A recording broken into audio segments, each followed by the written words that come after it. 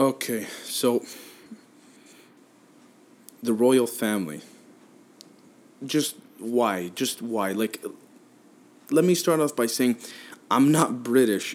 I mean, I have a lot of friends over in the UK, and you can say that, it doesn't justify me criticizing the royal family, but fuck it. Let's do this. So, the royal family's worth like 88 billion US dollars, which is fucking insane. Now, I can understand the aspect of there being tradition and respect and whatnot, but listen, that only goes so far. I mean, the royal family has like fucked their way to the top, just like the U.S. Has in recent times, and just like almost every other nation or country or empire that has taken control over vast parts of the world. Now, let's just look past that for a moment. Let's evaluate why royalists tend to support the royal family. Also, in case you didn't know, royalists means people who support them or are big fans of them. So, royalists will argue that the royal family brings in tourists all over the world, which is a fair point. I'll give them that. But the question is, do tourists come to see the royal family or to see Buckingham Palace and whatnot? Okay, because I know for a fact that when tourists come to observe Buckingham Palace, there's no chance in hell that they will see any member of the royal family. You just won't. It's so fucking big. Where are you gonna see them? So the question is, which one is it? Are people coming for the architecture and the buildings and the history of the UK as a whole, which is actually very interesting and intriguing? I mean, personally, I'd love to go to the UK more and more often. Or is there for people to play a guessing game as to where members of the royal family will be while they're looking at the palace? Is it like, oh, I wonder if the queen's going to be in this part of the palace or not? Like, fuck off. Like, give me a break. Here's another thing about the royal family that I find noteworthy to speak of, and that is the royal purse, or as they officially call it, the sovereign grant. And that's where a piece of every single person's tax dollars is sent right to the sovereign grant and goes into supporting the lavish lifestyle of the royal family. I think that it's far time to be done with that, if you ask me personally. And this, I believe, I can have an opinion on, because in Canada, which is where I'm from, we're officially considered to be part of the Commonwealth. And so a percentage of our tax dollars goes towards the sovereign grant. Okay? And it's like, man, we aren't living in a time and era where any of that fucking extortion type practicing is even needed anymore. Like, I understand that the British gave the 13 colonies permission to be independent and whatnot, and, there's history behind that. But why does it mean that generations later people still have to be paying into the sovereign grant? Like, what the fuck is that about?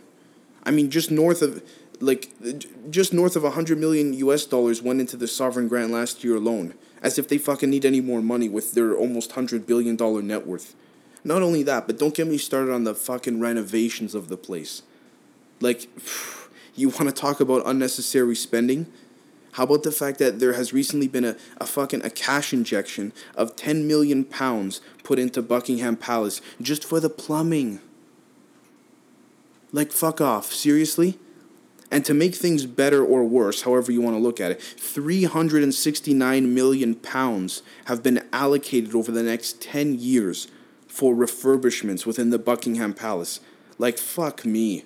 Jesus, can't that money be spent towards, I don't know, a charitable foundation?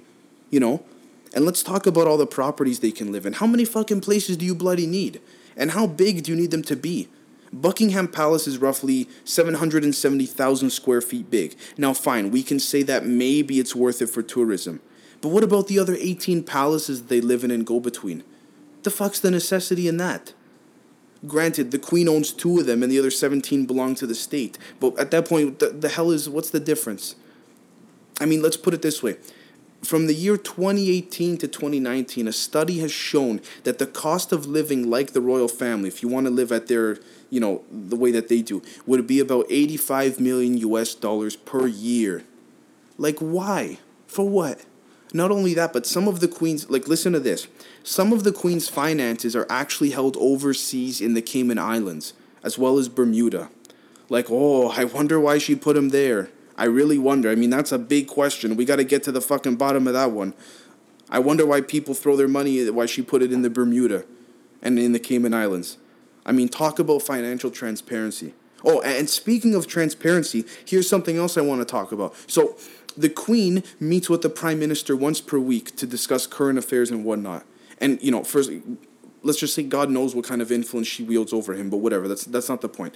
The point is that To my knowledge, there isn't even an official statement that lays out what the Prime Minister and the Queen discussed. Like, where the fuck is the transparency in all this?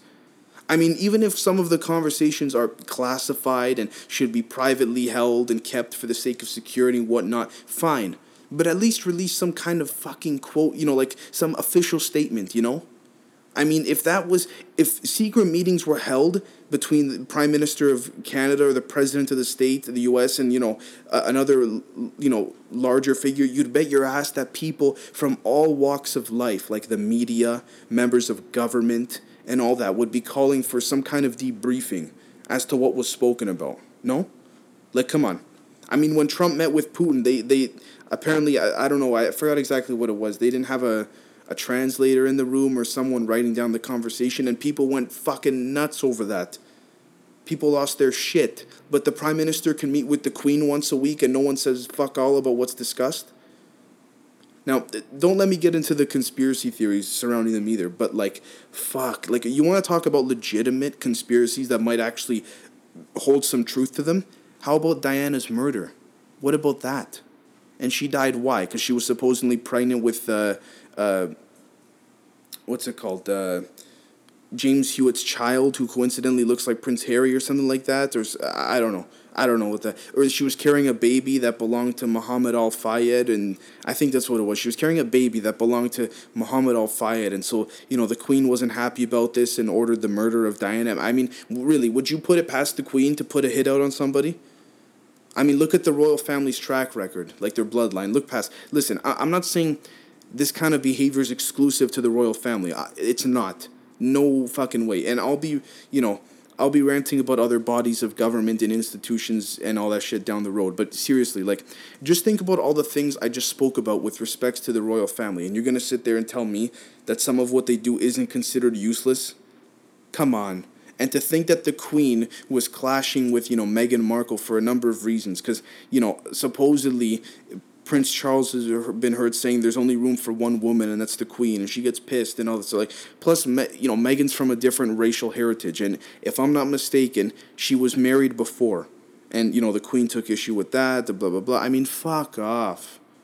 Good thing that Meghan and Harry got the hell out of there. They were probably the two smartest ones in that whole family, if you ask me. So look.